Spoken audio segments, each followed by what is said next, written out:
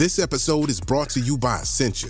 A better you starts with better hydration. Essentia is on a mission to inspire people to do what matters most. Their proprietary ionization process transforms water from any source into ionized alkaline water, providing water that's 99.9% pure with a pH of 9.5 or higher. Essentia overachieving H2O, the #1 ionized alkaline water. Shop now. Life is a highway, and on it there will be many chicken sandwiches. But there's only one McCrispy. So go ahead and hit the turn signal if you know about this juicy gem of a detour. Recording now. Get on with it.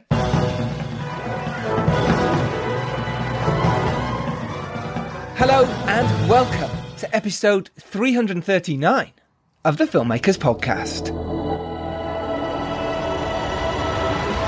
This is a podcast where we talk filmmaking, from indie film to studio films and everything in between. How to get them made, how to make them, and how to try not to royally F them up. In our very, very humble opinion, this, ladies and gentlemen, is our new strand on the Filmmakers Podcast called The Business of Film Explained, where we go deep into facts, stats, percentages and figures of filmmaking. On this week's episode, on this month really, because we do the Business of Film once a month, we try to, we talk about how AI is going to affect you filmmakers. We dive deep into the writer's strike. We talk about it, why they're striking, what is happening right now in the world of filmmaking in Hollywood, but how it's affecting everyone in the UK and Europe and beyond. We discuss what the writers are asking for and what the studios are offering in return, and why that's not enough for the writers. We talk about, is there too many shows on TV at the moment? Is there too much choice for us? We chat about Chat GPT. We actually get Chat GPT to ask us some questions. Are those questions any good? Is ChatGPT any good for filmmakers and screenwriters out there? And we also have some questions from our lovely audience, yourselves. Let's introduce our fellow hosts, who are Phil Hawkins. Hello, Phil. Hello. The resident idiot is back of these podcasts. For those of you who are new to this one, this is our third Business of Film Explained. I will talk about episodes 1 and 2 in a moment and what we talked about in those. But for now, I want to introduce Phil.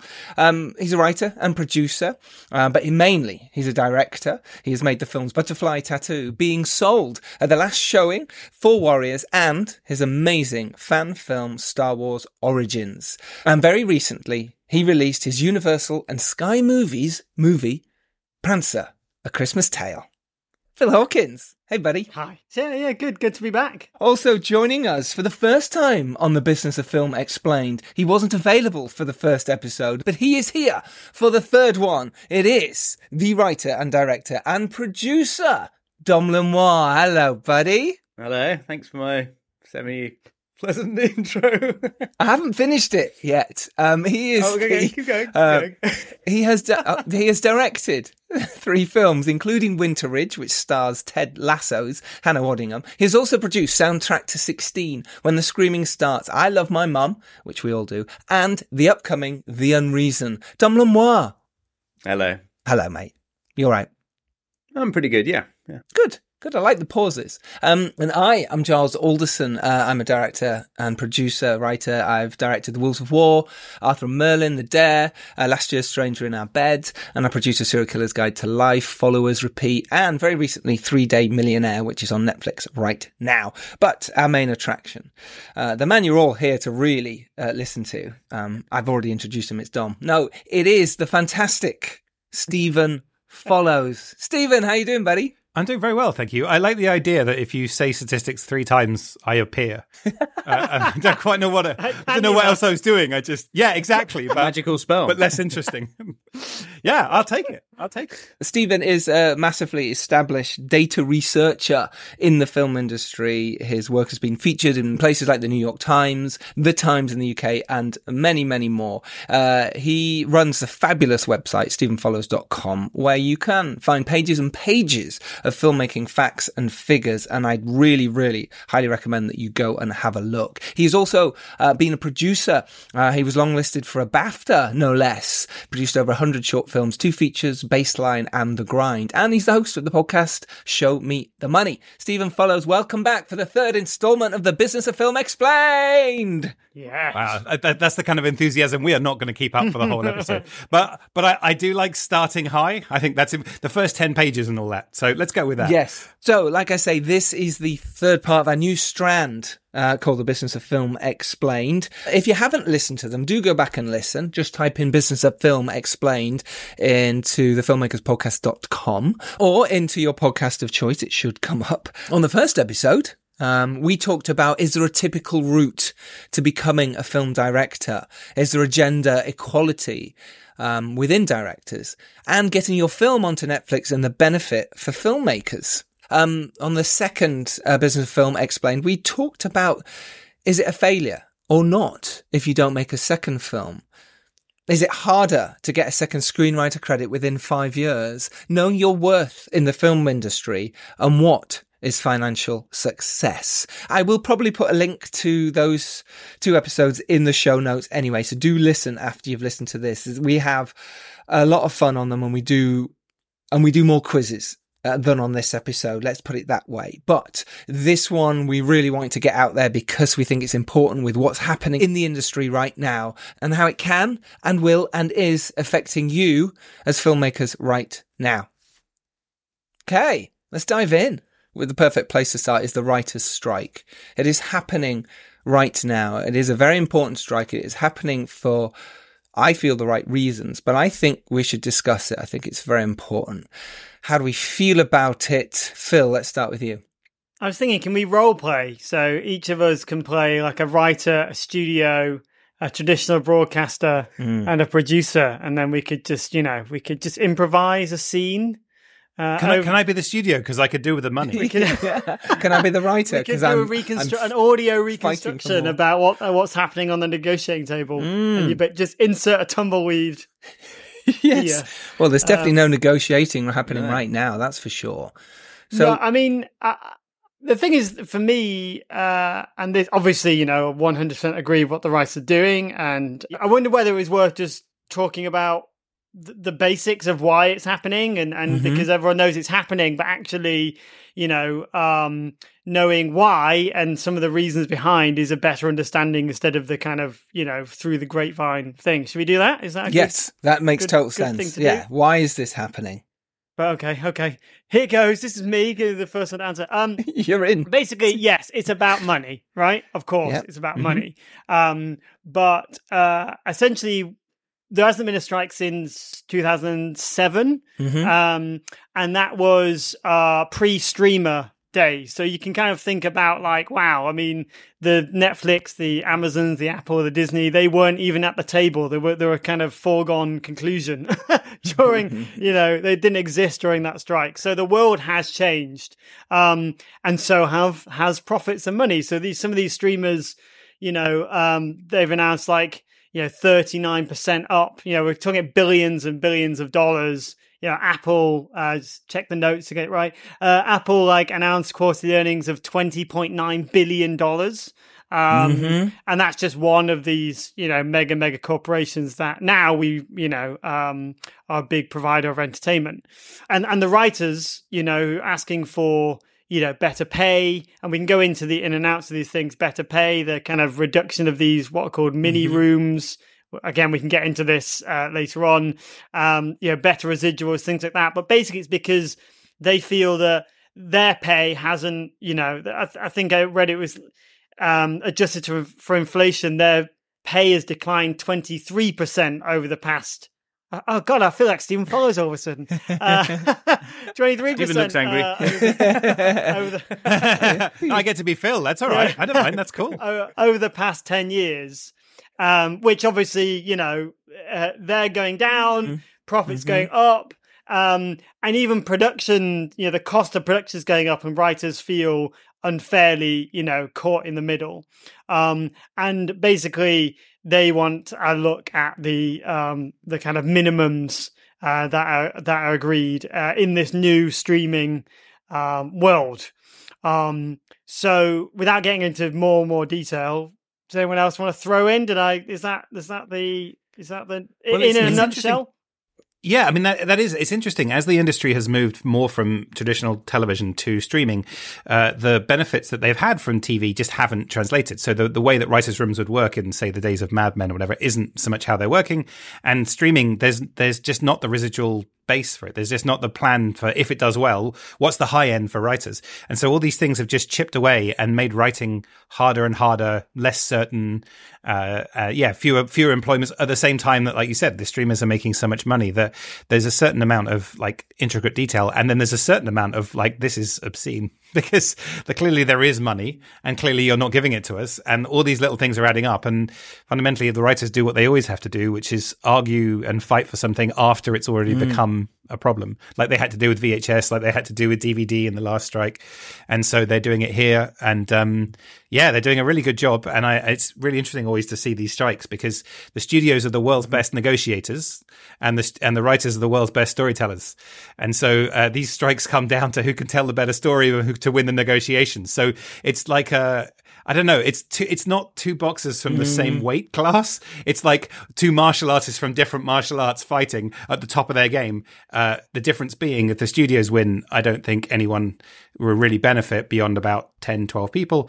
If the writers win, then huge numbers of people who are not earning very much money win. So it's not hard to pick a favorite in this one. I think one of the interesting things that was sort of brought up is this idea that writers on these spec shows are given no money and expected to sort of write the pilot, and then the show doesn't happen, which almost is like when you're like a student, filmmaker, and it's like you've got to sort of make something and then see if anyone likes it, and then they might give you a chance with something, and it's or you get hired for a job and they're like, the corporate client won't pay you until you've done it, and then they say, okay, we might buy it afterwards.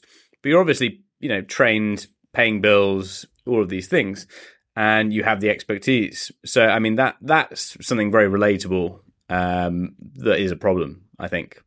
Yeah, it is relatable. But basically, they're striking about three things, really, if you boil it down. It is money, it is the writers' rooms, and it is AI. It's a whole new situation, like Stephen has said, that has been around for a while, but suddenly now it's like, if they don't do something now, a lot of writers are they won't be able to afford to live, let alone be a writer full time and have to take other jobs. So they can't take the deal on the table. That is, even though the deal has improved, basically they've come back and said, we will pay you more money. We will do this. But again, it's still not enough. There's not enough there. And that's not sustainable in this business. But maybe you can give us some stats and figures around that, Stephen. Yeah, I mean, so the WGA estimate that what they're suggesting, their terms, would benefit writers by about $429 million a year collectively. And what the studios are counter offering is only about $86 million a year. So they're quite significantly off. It's 5 times different. And I think that the problem is that this is a fight as old as time. Writers have had to fight incredibly hard for the last 100 years to get almost anything, to get credited, to get paid, to get residuals, get all these things. And so the studios have always been operating in the, we're going to demand a huge amount because we know we're going to have to give in. So there's a certain amount of posturing that we don't know. Like some of the things the studios have countered with are kind of ridiculous when you look at the numbers, but they know this fight's coming. So you don't know how much they really believe that and they think that's reasonable, or how much they're just gearing up. So it's important that the writers hold the line, and maybe, if I don't know what the percentage of our audience are British or not, but we have the Writers Guild of Great Britain, but it's much more of an optional thing than the WGA in America. WGA West and East are pretty much effectively de facto. You have to be a member of the union, and the union is incredibly tough on their rules. So, like, no one will be breaking the strike rules. People are supposed to turn up on pickets. You have to have a medical reason not to. And these, it's really well organized. The committees are really thoughtful, and they have been very clear in their communications and stuff like that. So they're pretty strong and forthright. And the studios have done what they always do, which is to be very, very quiet publicly and to just see how long they can cause pain to the writers by, because these writers are losing money by doing this, and it's risky. And the last one lasted about 100 days, which is it was a long time. If you're not paid well, and then you lose 100 days, and then you have all this secondary pressure where a lot of shows that went on hiatus during the last writer's strike, loads of crew are not being paid, and whilst those crew, very few of them are actually complaining to the writers, they're still losing money as well. So it ends up being very painful. And it's difficult to know what will happen, because the studios last time took a very they got a lot of benefits, fringe benefits from the strike. One of them was that they were able to cancel a load of overall deals and deals they had with actors and whatnot on the studio lot, and be like, oh, there's a strike on. And so they saved money there. They invested far more into reality TV. And there is an argument, I mean, this is slightly spurious perhaps, but there is an argument that the last writer's strike caused Donald Trump. Just caused him. Well, he existed before. Yeah. We've all seen Home Alone 2. So it gave Donald Trump a platform, didn't it? Yeah, exactly. It gave him The Apprentice, because reality TV is covered by a different writers' deal and isn't part of the literary writers we're talking about, the fictional writers. They really doubled down on reality TV, which was a lot cheaper anyway, and that sort of created The Apprentice, even though the viewing figures are actually falling, I think. But because there wasn't many other shows, it did very well, which created a star. And I don't know, that cause and effect we can argue with for a while, but definitely it changed the landscape of what the studios invested in and what they had permission to do. So there's a certain amount of, maybe this is speculation, but maybe there's an opportunity. Never let a good crisis go to waste. Well, with that, you mentioned there about our podcast, we've pretty much nearly 50-50, with UK audience and American audience. So this is why this will appeal and why we wanted to do this as well. But I think what is interesting is how it will affect the UK. How what is happening now with this writer strike will affect the UK. In 2007, it was an opportunity for British writers, not on purpose, not people. It just became that way because they needed content. British writers and producers were around going, well, we can go make you some content in the UK. Whereas now what they've done, and Stephen, please correct me if I'm wrong, but from what I can see is they're saying, yeah, but even in Cannes coming up, next week or now, you're not really allowed to pitch to these people. Yeah. You're not allowed to go to Universals and say, hey, we've got a project, and they go, oh, great, we want to look at it. That's called crossing the line, and you can be called a scab. Yeah, well, I think it's right? difficult because the WGA, sorry, the Writers Guild of Great Britain won't be telling people, and not everyone's a member, but they are strongly saying if you're doing British work with British people in British companies, then that's fine. But you don't need to go to Cannes to do that, and it's such a global industry that it's difficult to. I mean, Netflix have a UK arm, and if you're doing a deal with Netflix UK, maybe that's okay, maybe it's not. But if you're talking on any scale, you are by de facto talking with to some degree with the US arm, which is not allowed. So I think if you're making a Sky television show or a BBC show, then you're fine.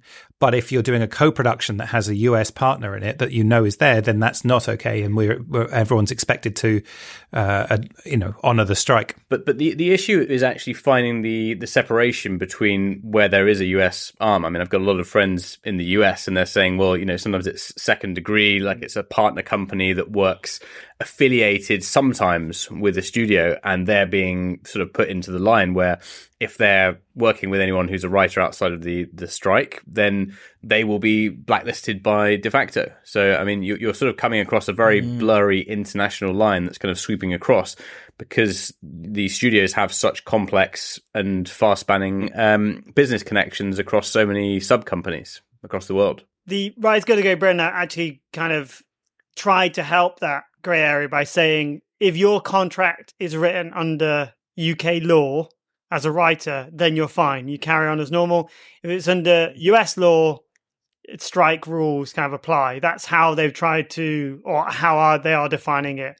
And I think this thing is, there's always everyone's trying to get ahead, right? Everyone's trying to be ambitious. Everyone's trying to, look for these opportunities.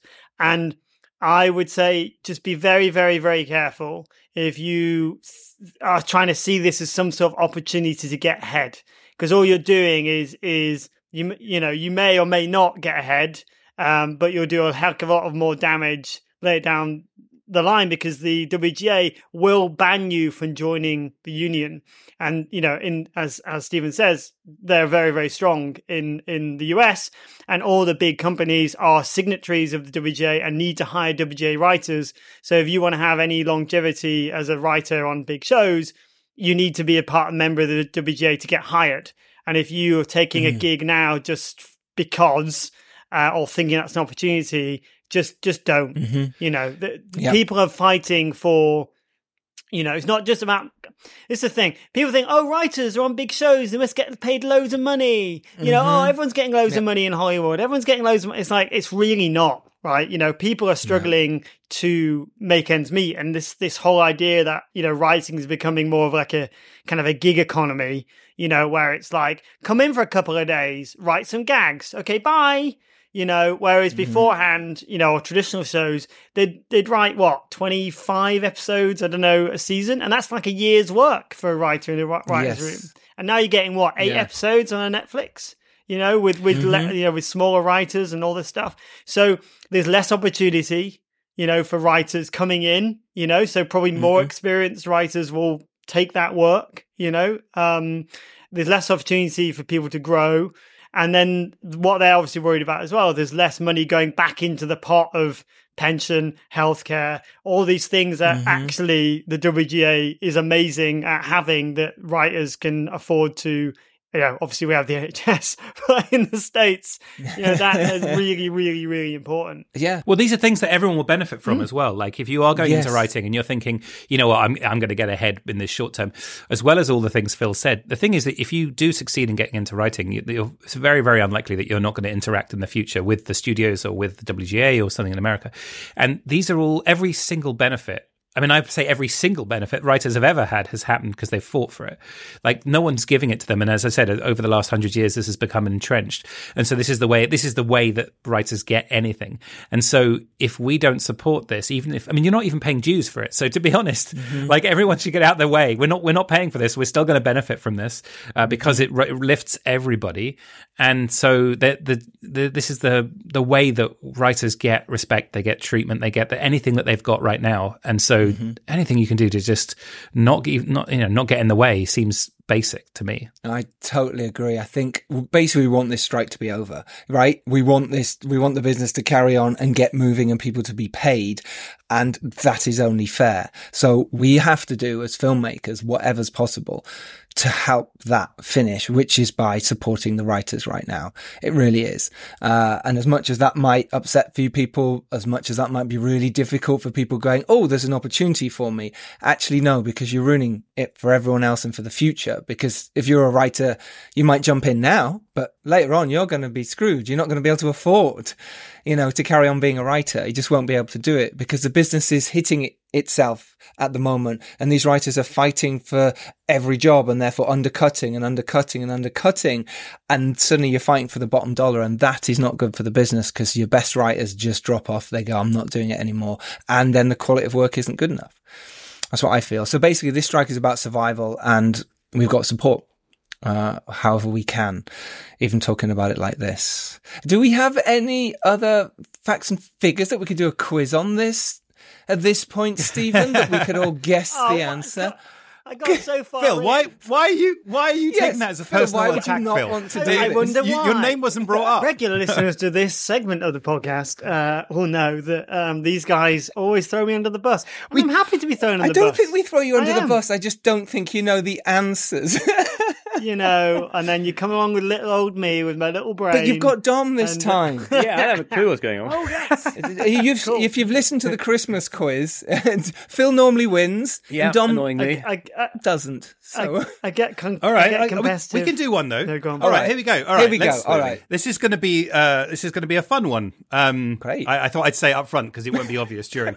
Okay, so what we're going to do here, we're going to compare what the WGA has asked for with what the studios have offered in the latest round of deals. Okay, all right. So we'll start with an easy one first. So on foreign streaming residuals. With streaming channels that have fewer than 1 million subscribers, the WGA have suggested a residual base of $6,673. What have the studios countered with, Phil? We're going to Phil first. Well, thinking about the percentages of what you said earlier, I'm trying to go back and he's been clever now. In my very small brain. I would say they've come back with 20% of that. What would that be? Which is? So the nearest 100. 1,500 quid. Dollars. All right, dollars. Yeah, dollars. $1,500. Okay, so you're saying it's even like a quarter of what they're offering. Yeah, even I was less. sort of going 20-25%, but you're gone. Okay. Oh, fine. All right. Yeah, I can't work Quick out my maths. percentage. I don't know. Dom, what do you reckon? I'm going to go with $1,900. Okay, higher. That was higher. $1,900. That is higher. All right. I'm going with 2,500. I think it's a little higher. Maybe even half. 3. I'll go with 3 because I think it's about half. $1,000. Oh, did I win something? Phil gets a point. Bloody Phil. Congratulations. No, for the record, Phil was wrong. Oh, he was just less wrong than you two. Yes, correct. Being less wrong is still winning. Closer to correct. Okay, if that's not a lesson in the film industry, I don't know what is. Phil was less wrong, so he's a winner? 100%. That's the film biz for you. So hang on. So we're saying it's a sixth. They've come back and offered a sixth. No, less than a of sixth. what the Rights Guild of America. Yeah, less than a sixth. But to be fair, like to the studios for a second, is that the studios have got a slightly different way of counting it in the sense that the WGA was saying less than 20 million, and I was asking about less than 1 million. Hollywood but, accounting. but we can we can compare. We'll do one more. We compare like with like. So let's go the other end of the spectrum for streaming. So we're now talking about platforms that have more than 45 million subscribers. More than 45 million. That is pretty much the big ones that you know, right? Apple and whatever.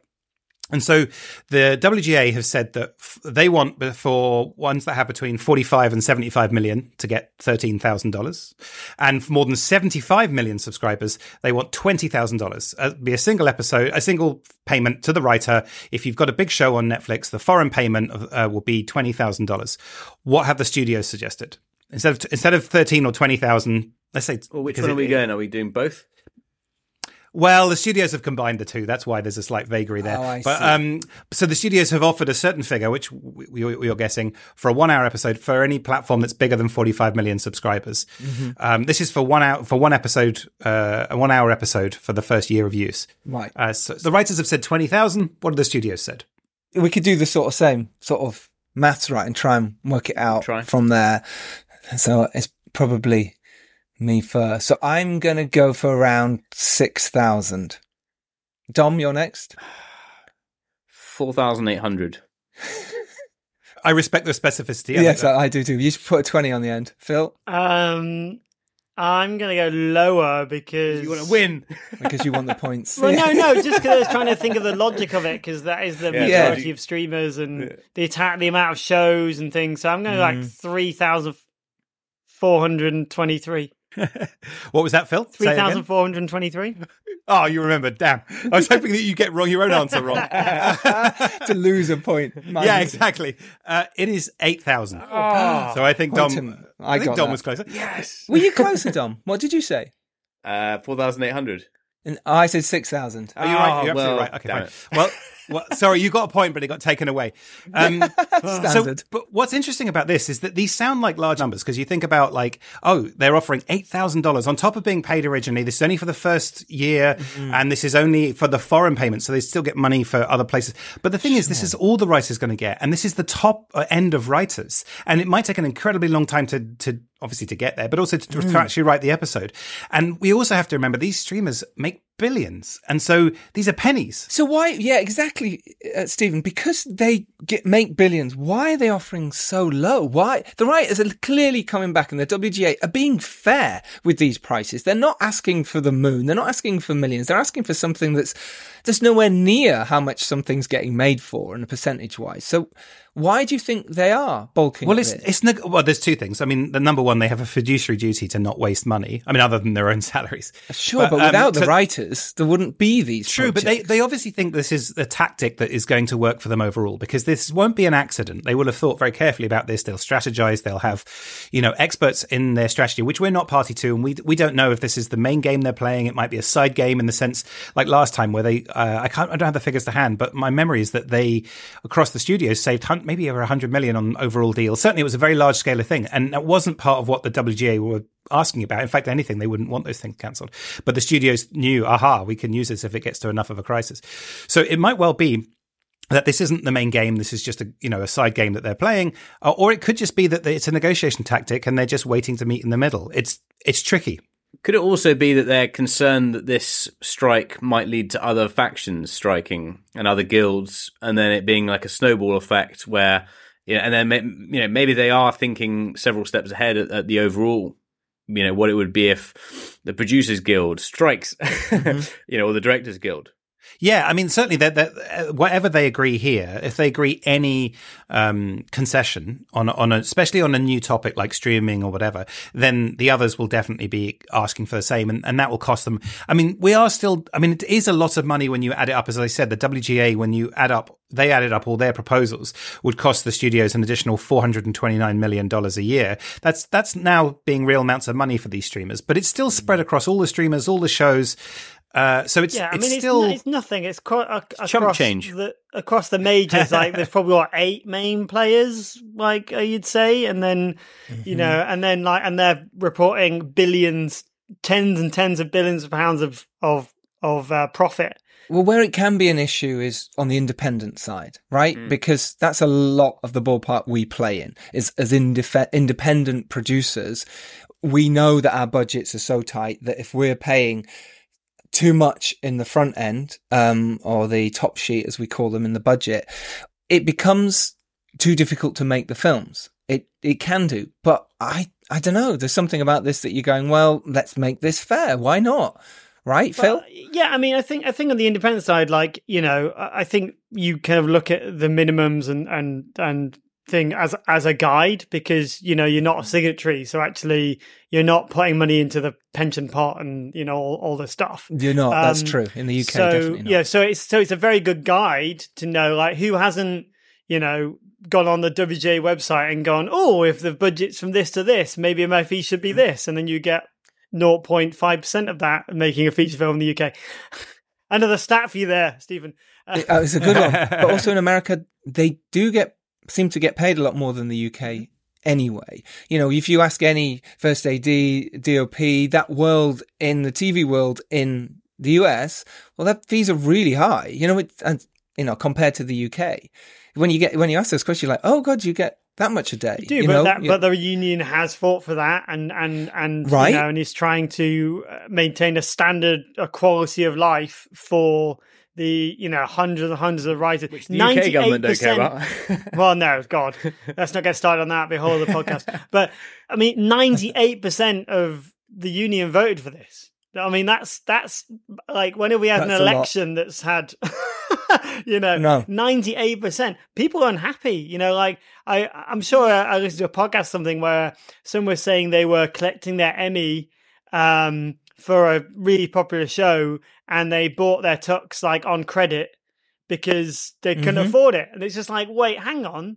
And it's this whole idea of maybe I'm going off on a tangent, but this idea of the starving artist, what you were saying earlier, I think, Dom, about we write things on spec, we do what we can to kind of make things happen. And, look at my project, look at my pitch deck, look at my everything. We do all that for free. We do all that because we love what we do. And, and I can't help but think the studios, and the bigger companies might be using that as a way of getting well, they're going to do it, aren't they? They're going to do it because they care.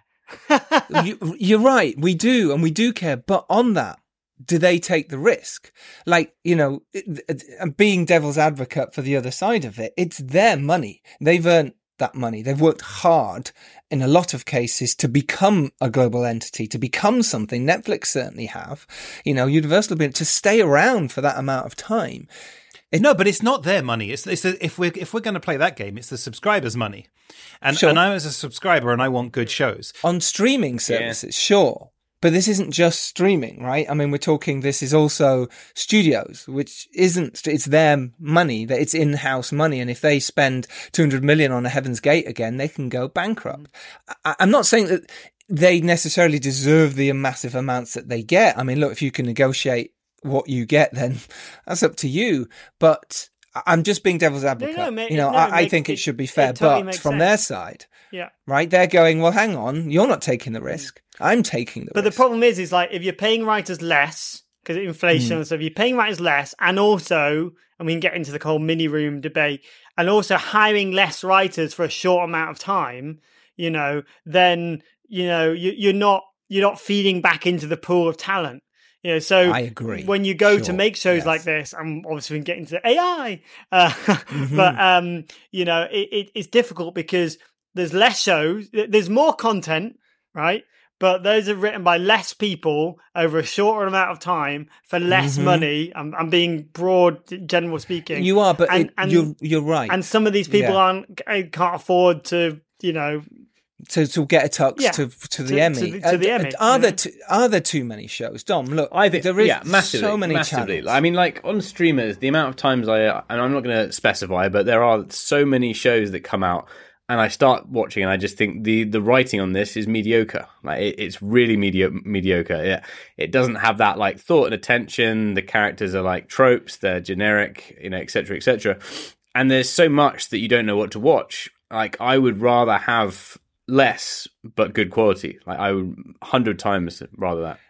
But is that because exactly what we're talking about? These writers' rooms now are smaller. There is less money given to these writers, and therefore they're going, well, we can't physically write anymore. We can't physically get more info in this show because or talent or whatever, because we've only got two of us. Yeah, and I think it's also this kind of this feeling like you have to have like a huge quantity of things and variety to hit everyone, rather than actually just thinking like, well, why don't we just make, instead of making 100 shows and 80 of them are shit, why don't we just make, 40 or 50 shows where we've really put the time in, and we've, spent the time on the writers' rooms. We've looked at it as a studio, and we've said, is this show really up to standard? Like, are the characters well written? Is it interesting? Is it original? That's kind of my perspective. Yes, but and again, I agree. But the other side of that is, if you get commissioned to make something and you only have a certain budget, you are going to go do it because you want. You never know. You've got to write. You've got to work. The more work you do, it breeds more work. Yeah. Should we touch on AI? Yes, we can. I think it's massive, and I think what we should do is, I think, Phil, this should be your task, is to ask. I think you should ask AI now, right? Chat GBT, a question about. What should we make the question about? Because I think this will be fun. So the thing about AI is that it's what you put in and what you get out. So a lot of the coverage that's happened with people with a lot of what's happened with the coverage of AI is that people have put in very basic questions, got very basic answers, and said, look, it doesn't work. And to me, it feels like the early days of, like, say, film photography, where if I gave you a roll of film and you sort of held it up to the light, you'd be like, well, this doesn't work. And then you'd scratch it and whatever. And it takes time to learn how it works and how to get the most out of it. And so one of the obviously there's a simple out of the box thing we can do and say, what should we ask about AI? But it would only take a little bit longer, which would get much better answers, would be to copy and paste our four biographies, and then something about the show, and then give a context. And it won't know about the writer's strike, because these things like ChatGPT don't actually have, well, they're starting to have plugins, but they don't have links to do with the modern news and things like that. They have the training data has certain cutoffs and stuff. And then we could ask it something more useful, because it will know our biographies. It will know what's interesting, and making connections is something that these types of large language models, LLMs, are very, very good at, because it can connect. That's contextually relevant to that. It's in the same sort of space. Those words, those ideas connect like this. So yeah, if you just, even if on ChatGPT, which even out of the box, copy and paste biography, here's the show. We're talking about AI and replacing writers. Okay, now ask it to ask us some questions, and you'll probably get better answers. Great. So we're going to ask AI to ask us some questions. Phil, you up for this challenge? Yeah. So I tinker and then it's just happened, or do we talk about something else while I do it? We'll talk about something else while you're doing that.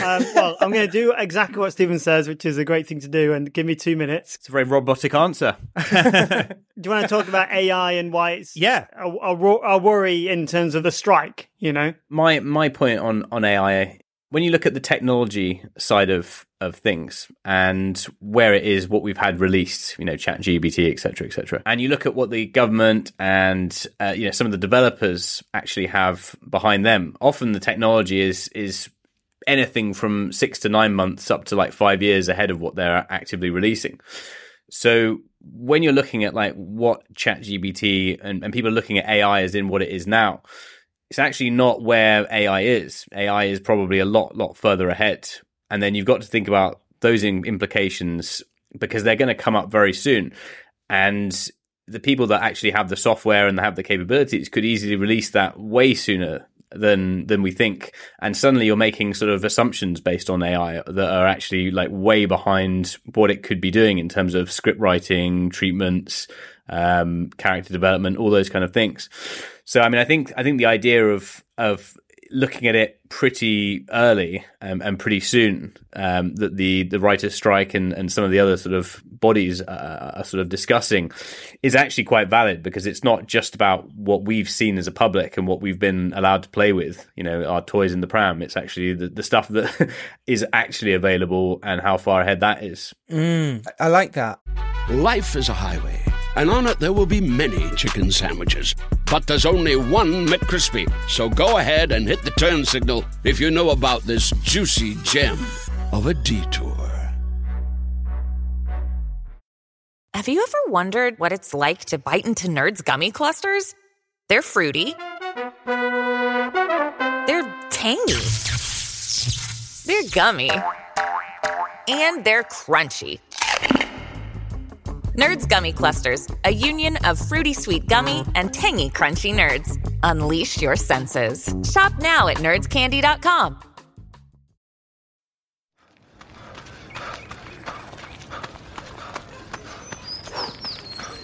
Going for your first ever run around the park. Literally running errands all over town. Running for the finish line and your personal best. If you run, you're a runner. Find the shoes and clothes to run your way at newbalance.com/running. New Balance. Run your way. I also think that, like anything, like Photoshop, like screenwriting software, you've still got to know how to use it. And the AIs that are around at the moment, it's not easy to use. I've had to go on Midjourney and they've all got 17 hands and faces peeling off and stuff. It's not easy to use. So it is a skill like Photoshop. I imagine that some people were annoyed. You know, you look at Jurassic Park, you go back to that and Phil Tippett and the work that the CGI team were doing opposite him.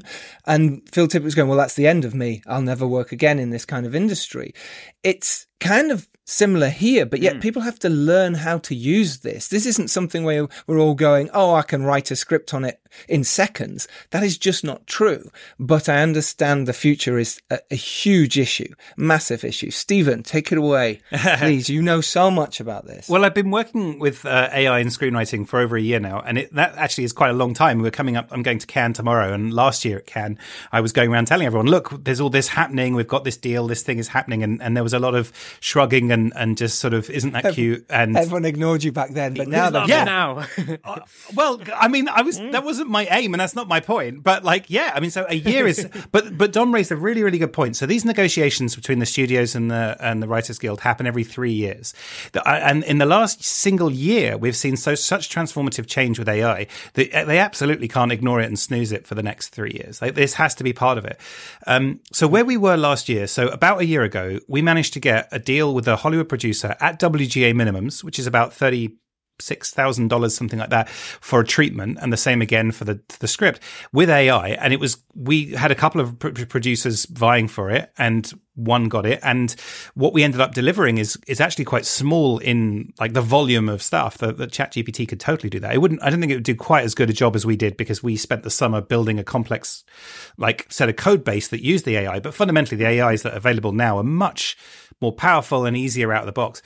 But I have a friend called Bob Schultz, who runs with Chris Jones, he runs the London Screenwriters Festival. Green. Yeah, exactly. And he does a lot of training and stuff. He's already got 2 deals to write scripts with ChatGPT. And this has already happened. This was like maybe a couple of weeks ago, 3 or 4 weeks ago. So what's happened in 1 year? It's gone from myself as someone who's advanced in the industry, and then a physicist who's my collaborator in Sweden, and being given a relatively large amount of money to do this sort of forward-thinking thing, to now anyone could think they could do it. And I've had about I don't know, this week I've had about 5 emails from people, I don't know, just who found me, who've emailed me randomly, all effectively asking the same thing.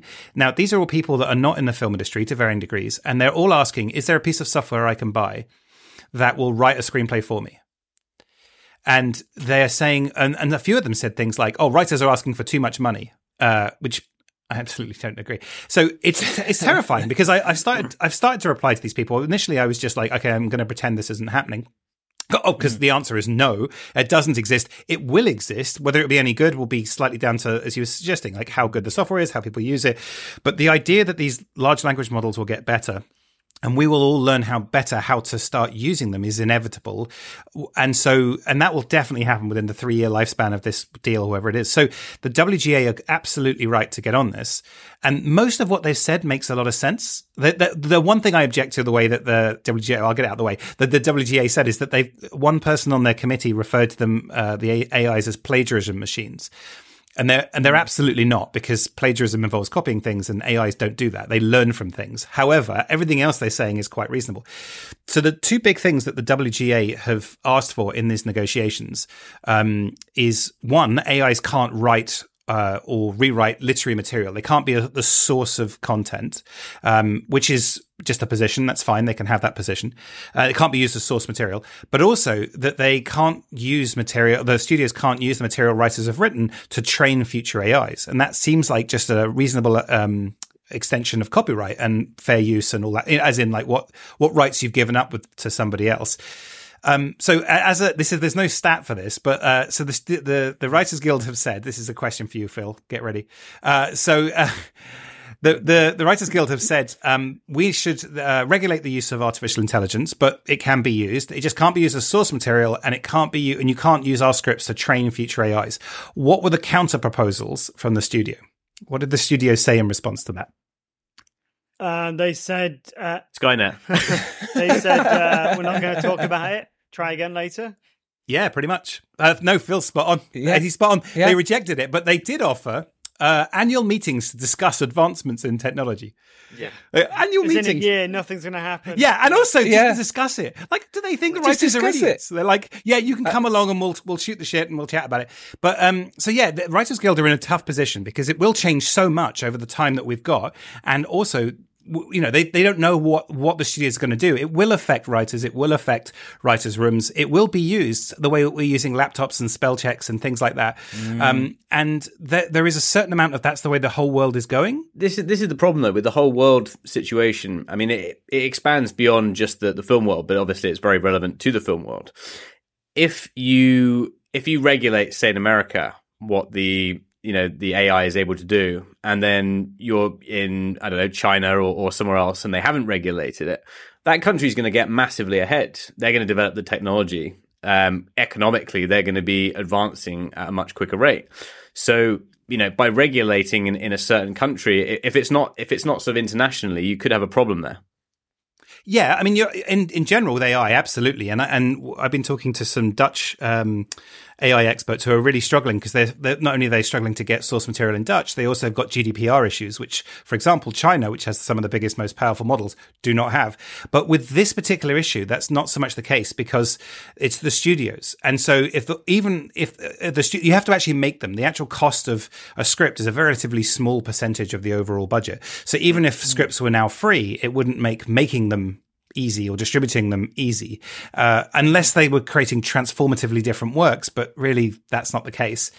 The real issue that people are going to face with the studios, and to some degree writers are going to face with AI written material, is that, let's say that I'm a big fan of Mork and Mindy and I just want more episodes of Mork and Mindy. I will be able to just very soon be able to generate ones that are meaningful and worth watching. And when you pair that with video generation, which is much further behind, but is making that same journey, and we don't know the time frame, but it is inevitable. I will soon, in the technology times, let's say within the next 5 years, 10 years maybe, I will be able to say to something, I want a new episode of Mork and Mindy, and then it will be created and I'll be able to watch it, bypassing all copyright, all controls. Like, it's the ultimate piracy, and there's almost nothing that can be done about that.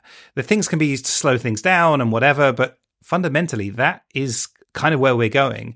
And so it does feel a little bit like I'm if you're a writer today or a studio today, you're a black cab or a yellow cab driver, and Uber's come out and Google Maps has come out, and you're like, what can I offer that others don't?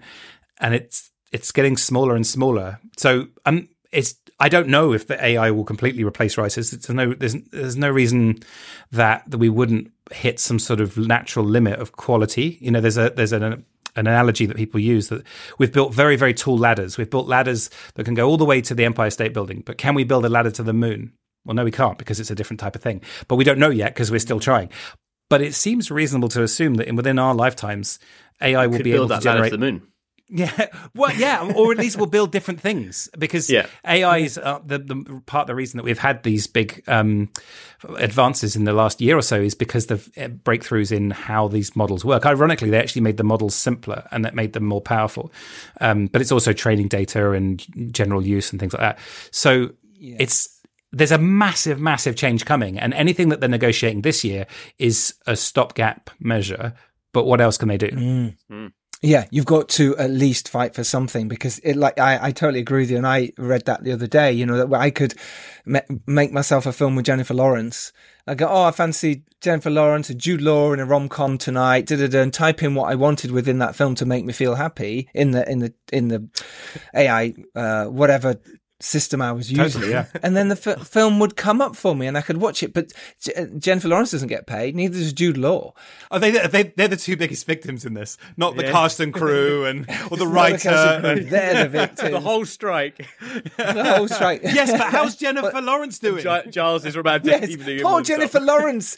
She can't afford a tux to go to the Emmys. But let's bring it back to a question. This is kind of what you've answered anyway. We got a few questions on this because we put it out on our Twitter and our socials. AI's ready, by the way. It was ready like 20 minutes ago, but that's how quick it was. Sorry, it's rewritten this whole podcast. It's actually re-recorded it for us. We're just AI now, and we'll come back to that, Phil. That's exciting. Jules Jessenberger, she asked a question. We've kind of answered it, but I wanted to talk about this. Do you think eventually there won't be a writer's room because you'll only need AI and a writer or two to work out a storyline and scripts for the whole show? I think the most important thing to remember about AI is that it's not replacing jobs, it's replacing tasks. And so what a writer was in the past is different to what a writer is today. And so as the role of a writer starts to change and the requirements of writers, if we adapt slowly with it, then the idea that humans will need to create stories from our own lived experience and project them and tell them for others is probably completely safe. But what that looks like today, I mean, if you take an office worker or maybe a photographer, from the early days of photography to 50 years ago to today, changes. Like a photographer who doesn't use Photoshop is a rarity, even if they're not creating fantastical images. And so it will definitely shift massively, but we don't quite know where it will go. But if the models continue the way they are, it will become fairly trivial for it to write mediocre work. Whether it would ever write something stunning and amazing, or at least on cue, I don't know. That's a little bit closer to the idea of what is creativity, what is subversion. And these models are basically just guessing the next most likely word. And from that comes complexity, but they're designed to shoot for the middle. And so in my experience in using them, getting them to write anything good or interesting needs a human to subvert them. But I don't know whether a subversion bot could be built to subvert the other AIs. But what's the percentage of interesting and lovely content on streamers? How good a job are humans doing? Yeah, exactly. It's fascinating. The ultimate thing is like, all I see is like a copy of Save the Cat behind like a drawbridge, and this whole thing is like, do we open it and upload it to AI, and therefore movies are screwed forever, or not? Or do we save the cat? Phil, we did that a year ago.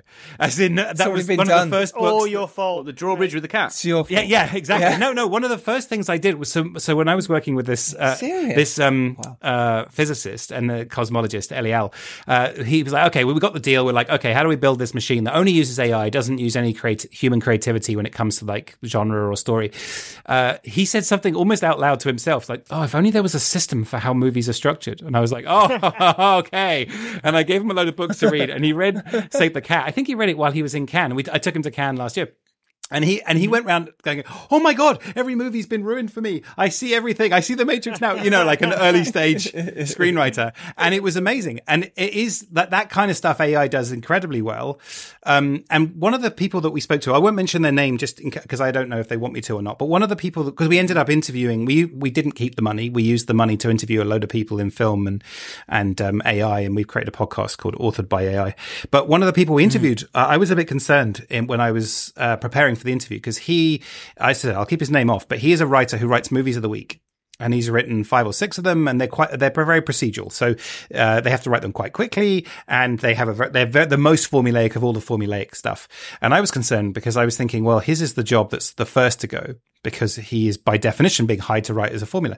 And, when I sat down with him and interviewed him, he was one of the most enthusiastic in favor of it, because he was like, great, this can get loads of the crap out of the way for me so I can actually do the bits I like.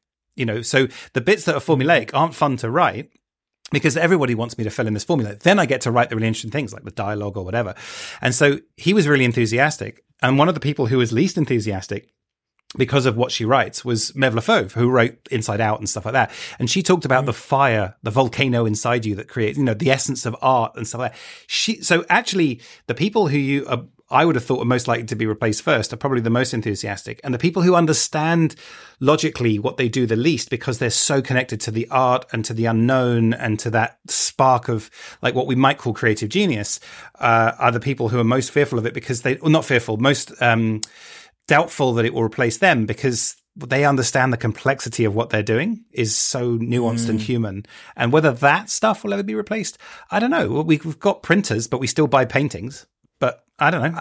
Yeah, you've got a good point. We got another comment as well from Kelly Holmes, and she asks, and I like this because it's very topical, when is AI going to fill in funding applications for the BFI? I hate to tell you this, but this again has already happened last year. Last year wouldn't surprise me. I was talking to people last summer were starting, scientists who have access to this were starting to use it to do grant applications.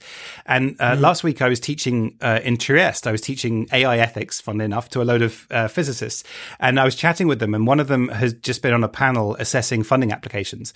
And she said, I am so sick and tired of AI generated applications. And I was like, oh, how can you tell? And she was like, oh, they're all the generic middle ground ones. Like none of them are getting through. And so again, it's lazy use of these things. Yes. But honestly, that's trivial to copy and paste the BFI's mission and what they state as their 5 or 10 year plan, and put it in the AI and say, how can I express what I'm doing? This is my plan. How can I express it in a way that speaks to their plans? Is so trivial, as if you're not doing it, you're not keeping up.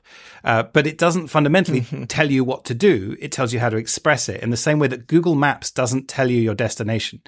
It tells you the route to your destination. But if you open up Google Maps and go, where should I go? That doesn't make any sense. And so it's the same thing here. That's interesting. With a couple more comments, and on the back of that, I put into a directors group I'm in, that we were doing this, and any questions, and about that AI comment from Kelly. People came back. I just want to read a couple out. I won't say who they are because they might not want their names mentioned.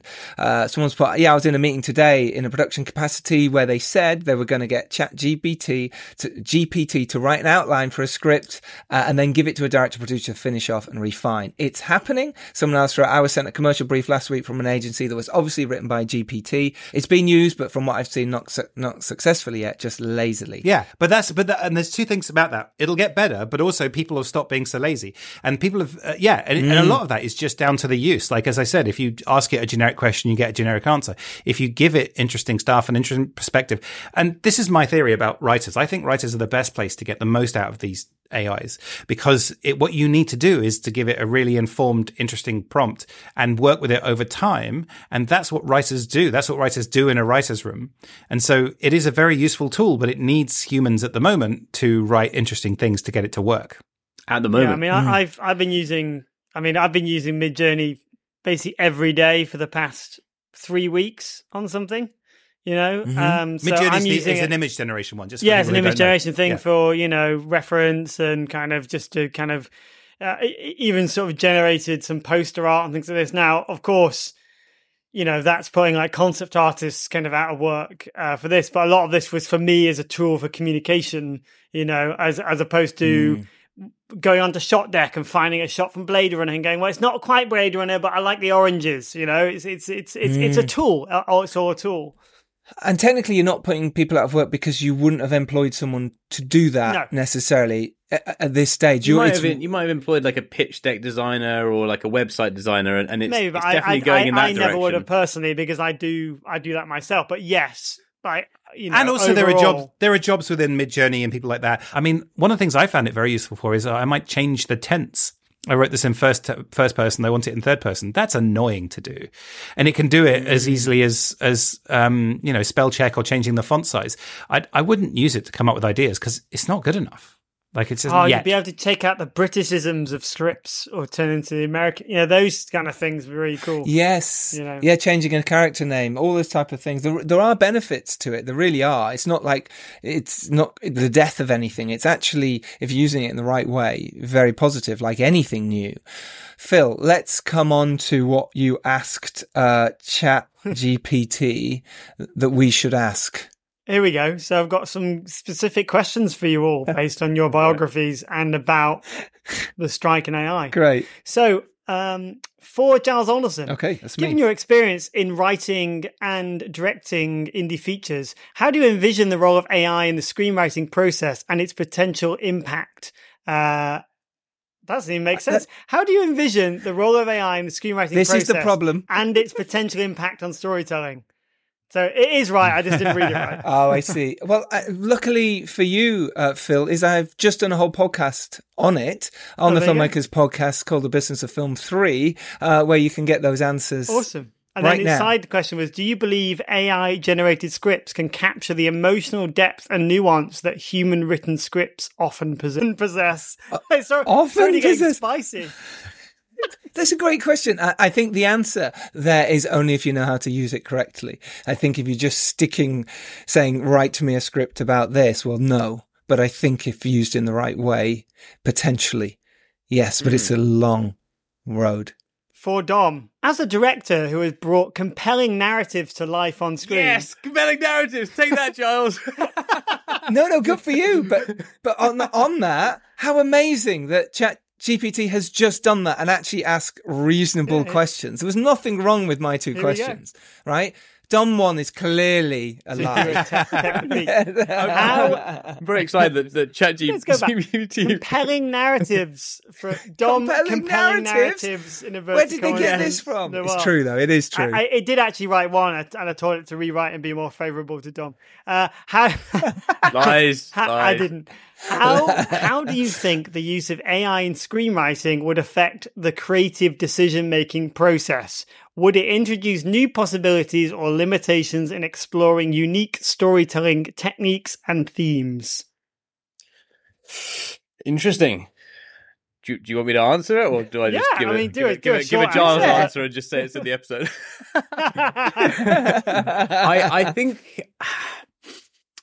I think it could be interesting for looking at.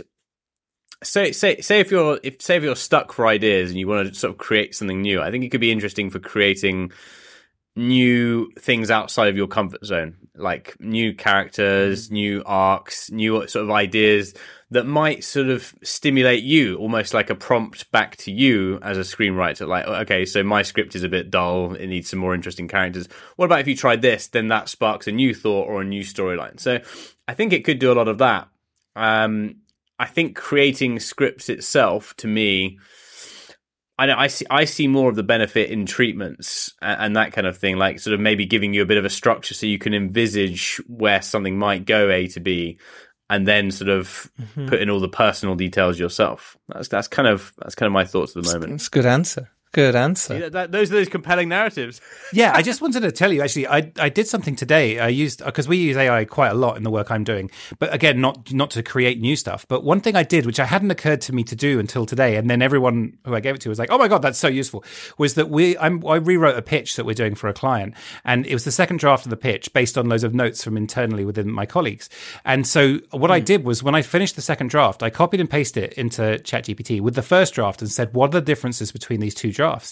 And it gave, and I didn't tell it the notes that I was working off of, and it was able to say, these are the 6 things that are fundamentally different about this 2 pitch, and they reflected the notes all apart from one, which I'd forgotten to do. And I was able to go back to my team and say, here's the second draft. By the way, this is what ChatGPT thinks is a difference between the drafts. And everyone found that really useful as a starting point to assessing what was different, because otherwise some things didn't change. And I found that quite good as a way to test, did I take on those notes? Can I recreate them from the work? That is super useful. You're right, because as writers, when we're looking to do a rewrite or someone gives us notes, we can miss things, or we go, I don't know how to weave it in, or you forget it. And that is a brilliant way. Tool. I love it's that. Not creating, it's not replacing humans. It's a tool. You know, Yes. same with spell check. Not yet. Spell check. Verbatim, Agreed. It's the same. For Stephen Follows, by the way, we should go for lunch that time. How is the family? You're looking well today. I mean, AI knows you, Stephen. Stephen knows you really well. It's a trap. He's got a full relationship going on with someone on AI. With your expertise in data analysis and industry insights, what are your thoughts on the potential economic and logistical implications of a writer's strike in relation to the use of AI-generated scripts? How might the introduction of AI impact the dynamics of the film industry in terms of cost, production timelines, and overall workflow? Interesting. Again, before you answer that, how interesting that ChatGPT asked a really interesting question. One of the things about these AI models is that I think of them as the really, really good dinner party guests.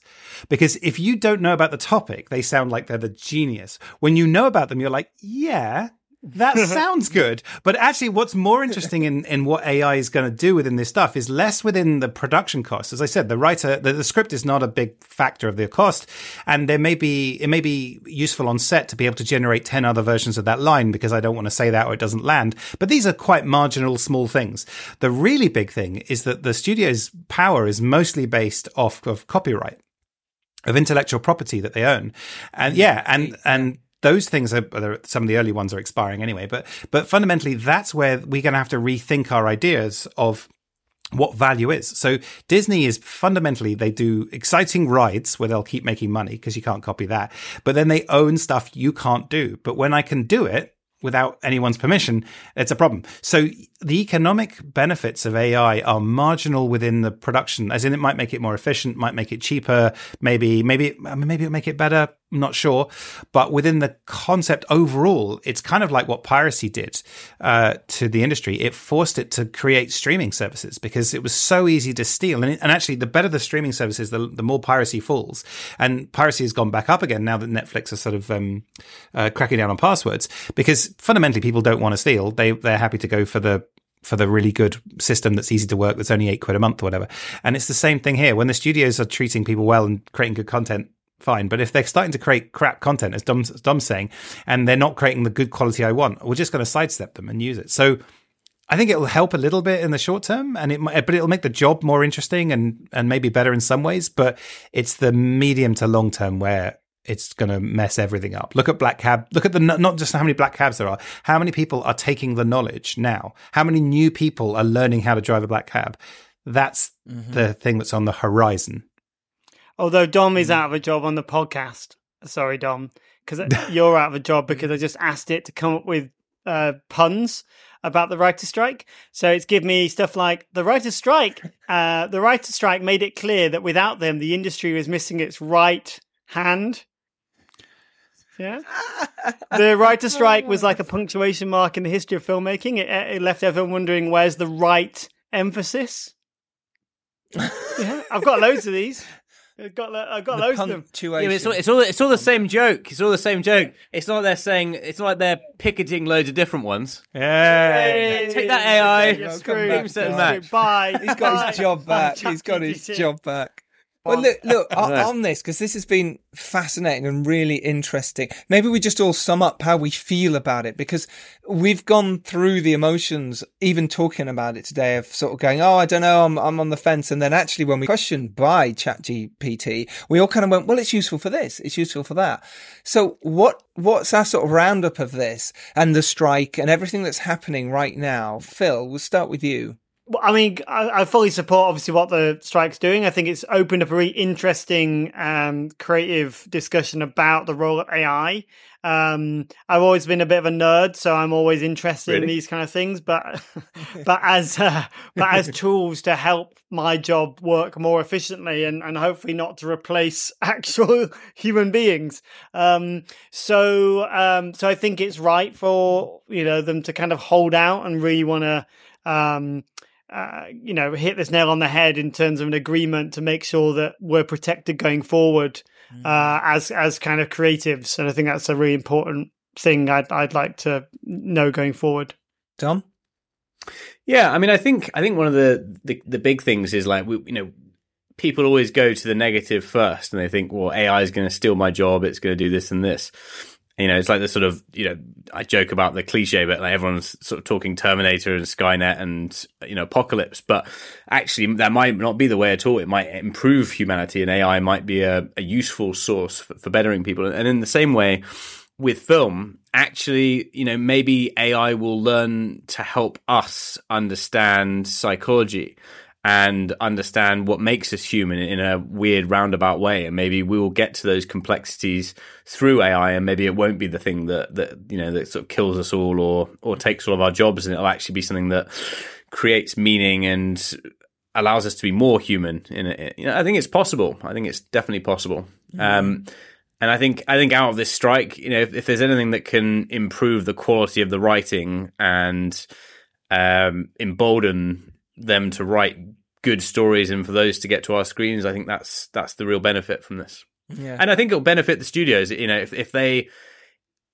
if their focus is on good storytelling as well. And I think it could be at the end of the day that improves their numbers, because really that is what people talk about. It's the tentpole shows, it's the Successions or the Game of Thrones or those kinds of the Stranger Things, etc., etc. It's those really popular, original, interesting shows that make the streamers famous. And that's all down to the writing. It's not all down to the writing, but it's a big part.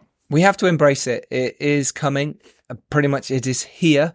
I feel we need to really learn how to use it. We have to learn how to use it to our advantage. I personally don't think it will lose people. I don't think people will lose their jobs. You just have to learn. Like with anything, is to get better and make it useful to you. And I really hope this strike ends by the writers getting what they deserve. I really do. Stephen? I don't know whether I have an optimistic or nihilistic view of this, but I would say that I think we're going to look back at the conversations that we're having now and the world we're in now. Let's say in 10 years from now, we're going to look back at today, and it's going to seem unbelievably quaint. Like there's going to be things that we are completely different, that we're like, wow, I can't believe we had that. Yeah. It's and there'll be other things that we'd like, I can't believe we were scared about that.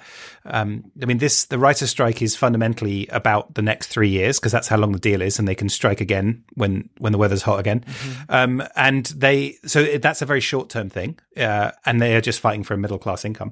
The AI conversation is at the moment interesting and trivial and useful in small places, but we're not existentially scared about what it is today. It's what it will become. And so I think that in 10 years, when we look back to now, there'll be so much that we're not taking on board, not worrying about. And I think... Or we'll all be dead. Well, yeah. I mean, it makes me less worried about climate change, because either the AI is going to solve it or kill us. Well, that's it. It could climate change is not things, going to kill us. Something else will get there first. I don't know. I think that we're about to enter a world of so much change, more change than we've seen in the previous part of our lives, and more than a computer or the internet. The speed of change is going to be so astronomical. In the immediate term, a writer is not going to be replaced by an AI, but a writer might be replaced by a writer with an AI. So it'll be someone else doing the job quicker, faster, better, or more flexible, but it'll still be a writer. So my strong suggestion to everyone, but writers especially, is embrace these tools, start to look at them, start to work out how they can help you offload the things you don't want to do or not very good at, and how you can use them to protect and amplify the things that you are good at, that you do love. And that's probably enough for a 3-year time horizon. Beyond that, I'm not sure. We'll see where humanity ends up. But I think what's nice for me as a fan of sci-fi is I think I'm going to be able to watch the end of humanity. I thought I'd have to just guess what it would be like, but I'm going to get a front row seat. This is exciting. Yes, It's exciting. And on that note, thank you so much for listening to The Business of Film Explained, our third part. And as you know from the first 2 episodes, we did much more quizzes and dive more into facts and figures. Obviously, we wanted to talk about the strike, what's happening now, why writers are striking, and AI. And I hope you've learned something. And I hope you take something away from this. Remember, go out there and make your films. You can do it. Learn now with these new techniques. Embrace what is coming and get better and learn fast and be the first one waving the flag moving forward. And if you're lucky enough to rise up and do well and end humanity as you need to, then you have to send the elevator. It is your duty to send the elevator back down in burning flames. Yes, there we go, burning flames. ChatGPT has actually written a new sign-off for you, Giles. Do you want to, please go is for it better? Are you ready? It's fairly long. Okay. Before the doors of the cinematic elevator close, we'd like to extend our deepest appreciation for joining us on the Filmmakers podcast. Just like an elevator ride, our conversations have taken you on a journey exploring the highs and lows, the twists and turns of the film industry. As we reach the final floor of this episode, remember that your filmmaking journey doesn't end here. Embrace every opportunity as if stepping into a new elevator, ready to ascend to greater heights. Keep pushing those buttons of creativity, collaboration, and innovation. So as the doors close, let the lessons of inspiration gained from the Filmmakers podcast propel you forward. Get ready for the next ride, equipped with newfound knowledge and a passion to bring your vision to life. Thank you for being part of our elevator journey. Until our paths cross again, may your filmmaking adventures continue to rise floor after floor as you reach for the stars. Keep elevating, filmmakers. That was a very elevated pitch. Wow! Yay. Wow! That was amazing. I think you did it better, Giles. No, I don't think you did. I think Giles is out of a job. Do you know what I think, though, of that? So half of that was brilliant, and then it just went on too long. AI needs to come down a peg or two, literally a floor or two. Then you can just write it 50% shorter, and it gives it you instantly. Yeah. And like a broken elevator, it's wrong on every level. Yeah. Until next Tuesday, when we're back for more fun and adventures talking filmmaking. I think we have Rob Marshall and John DeLuca, the brilliant producers and director team of films like Chicago, Pirates of the Caribbean, and the upcoming The Little Mermaid. If you want to see myself and Giles with mermaid paraphernalia, there's plenty of that coming. There is plenty of that coming, by the way. So it only leaves me to say thank you very much to Phil Hawkins. Thank you. Bye. And thank you very much to Dom Lenoir. Thank you. And thank you, as always, to the amazing Stephen Follows. Thank you so much for having me on. This has been really fun. This has been really fun. And again, The Business of Film, we're going to do this every month. We've been saying that and we've kind of missed a couple of weeks, but we will now. This has been very successful. Everyone's loved these. So keep your comments coming in. Until next week, till that amazing time, we will see you then, because you're going to make films and you're going to tell us all about it. ChatGPT did it better. But anyway. You're waffling like AI. I can't end it. Right, take care, everyone. Bye. Bye. Bye.